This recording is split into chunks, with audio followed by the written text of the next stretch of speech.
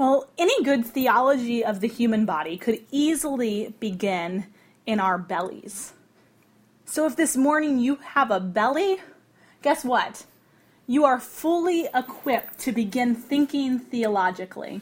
Everybody, right at the center of their being, has pretty much all it takes to begin the work of theology.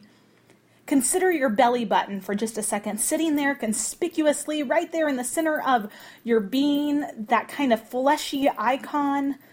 What could your belly possibly have to tell you about God? What could your belly button possibly have to tell you about God? If nothing else, our belly buttons remind us that we did not create ourselves.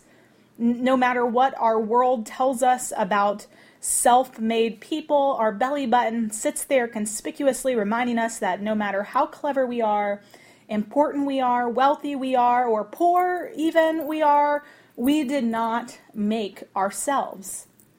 Our existence isn't because of our own devising or cleverness or planning. We come from somewhere, not because of us. Stare for a second into your belly button. Don't look at me. Stare into your belly button. After you've picked out the lint, what does it tell you? Our belly buttons tell us that we all come from somewhere. And that coming from somewhere began in connection to another, but that connection is now severed. Our belly buttons remind us that our origins are in vital connection, but then our origins are in vital connection, but then the rest of our lives we spend feeling cut off and disconnected. Now I want you to go a little deeper into your belly button, tucked behind your belly button, to that place that's rumbling because it's now 10:30 on a Sunday morning and you're sitting next to grills as you begin to smell that char-grilled flavor of burgers and dogs, as your noses are being perked and your taste buds are being enlivened this morning. Sit with that hunger, that growling that you feel. Sit with it for just a second. Whether you're craving a hot dog with all the fixings or pasta salad or double fudge brownies, what could our hungers possibly tell us about God? Well, the Bible seems to think an awful lot, actually. Time and time again in this grand story of God trying to reconnect with us, the story finds itself centered around a table. Food is often involved in this divine story, and we see this from cover to cover of the Bible. Right at the very beginning of the biblical narrative in the garden, the first thing that disconnects us, that cuts us off, was centered on what? Eating the fruit. Israel, when they learned to rely on God for their very sustenance, when they were cast out into the wilderness after being in bondage in Egypt, how do they learn to rely on who God is? But through manna, daily provisions. The highest praise that the psalmist offers to God is that God fills us with all good things.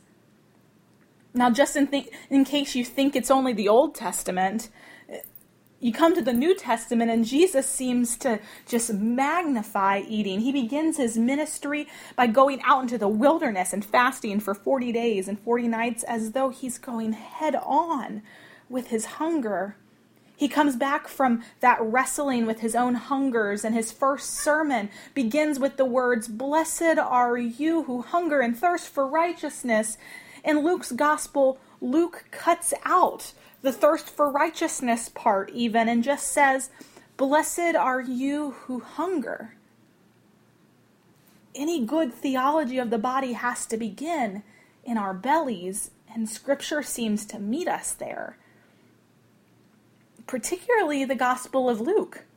I don't know if Luke was hungry when he wrote his gospel or what, but he just never seems to move much beyond the topic of food. He mentions food or eating over 80 times. Every time you turn around, Jesus is at the table, handing out bread, cooking some fish, passing a cup. It's like Jesus is this short order cook at Waffle House, and Luke is just bellied up to the bar to just get some of that food.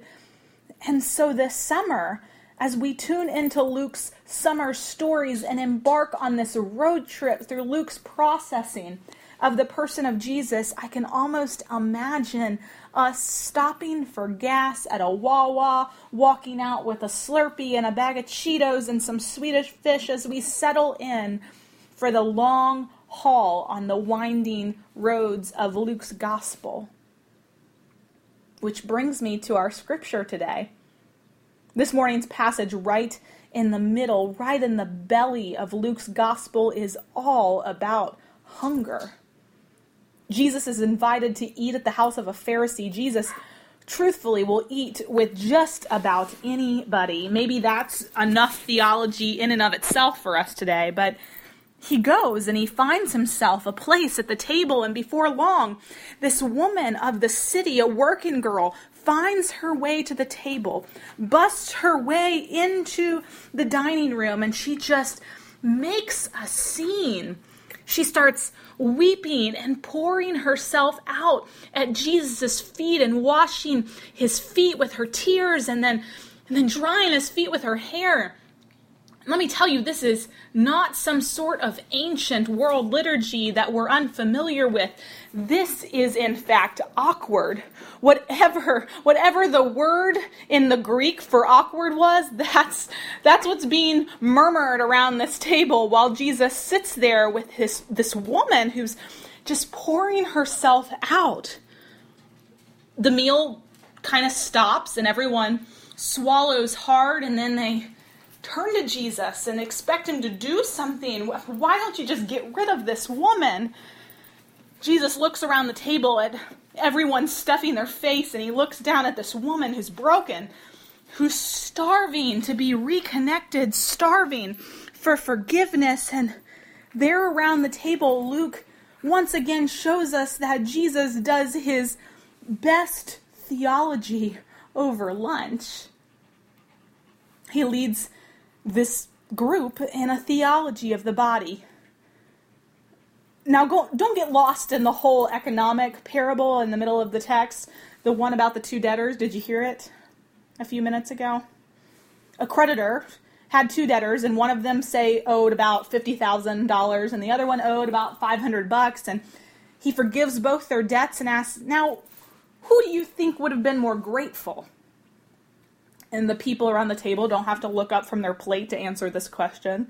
With mouths full, they just say, well, Jesus, of course the one who owed him $50,000 would be more grateful. And Jesus looks down at the woman who's starving for forgiveness, starving for a new beginning, and he says, I came in here and you were happy to sit down and eat with me, but you've acted like it was no big deal. But this woman, her hunger is palpable. They all turn back to their food, and he turns back to the woman and says, woman, your sins are forgiven. You have a new start. You've been reconnected. And it's like the psalmist's words sort of just echo through the banquet hall. The living God fills us with all good things. Jesus' words come to fruition. Blessed are you who hunger. And she's raised up a new person right there at the table, and everyone else just missed it because they were so full on the food that was before them.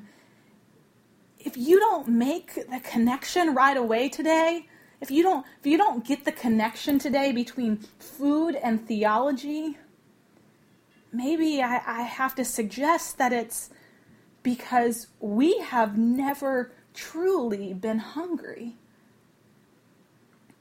If the other connection, though, for you is easier to make, the one of pouring yourself out at Jesus' feet and needing reconnection, needing a new beginning, a new reconciliation, a new forgiveness. Might I propose that's where our hunger most readily resides. But the two are not to be disconnected. Our eating is profoundly theological, and our theology takes shape at the table. The goal of the Christian life, the goal of everything we do, the goal of following Jesus is deeper communion, deeper connection with God and one another. The goal of the Christian journey is to return us to our origin of connection. And folks, I've got to tell you, we are way behind the 8 ball. We've got a long, long way to go to find the fullness of communion that is offered to us in Christ. And if I can be completely honest, on this July 3rd, one day before Independence Day, although I relish the opportunity to gather around the table for a community cookout with you today, I deeply struggle with Independence Day. Mainly because the way we celebrate it and glorify it doesn't seem to inspire a return to our origin of connection. It doesn't seem to speak to America's malnutrition. Our patriotism and nationalism have become dangerous things because they've led us in this amnesia about our nation's history, and they've prevented us from seeing pain and even hope beyond our own borders. Like the Pharisees stuffing their faces at the table with Jesus, we completely miss our own starvation, America's malnutrition, and opportunity for transformation because we're so full on the food that's before us. We're taught to feast on independence rather than interdependence. And a love of independence and individualism always comes at a price, because in this wealthy and industrialized country, we have become the richest people in the world with some of the highest rates of loneliness and depression and suicide. We are rich and sad and lonely. We are living into patterns that not only leave much of the world hungry for bread and starved for justice, but also leave us longing for this good life we can't seem to ever obtain. Leave us longing for meaning and purpose beyond ourselves. America is starving for communion, starving to be returned to our common human origin of connection with God and neighbor. And this is why the modern day theologian Shane Claiborne encourages us to listen to our hunger pains. Listen as a country to our country's hunger pains. Shane Claiborne leads us in a theology of our national body. Claiborne encourages us to lay aside independence and begin to raise a different flag this July 4th. Interdependence Day, as he calls it, recognizes the fact that we are part of a global table, tunes us into our deepest hungers and need for confession, returning us to that origin in our bellies of connectedness. For Claiborne, this is not about being anti-American. Don't get me wrong, and don't get him wrong. But it's about being pro-world. It's a beautiful thing to realize that we need each other, that we are not alone, and that what brings us together is our origin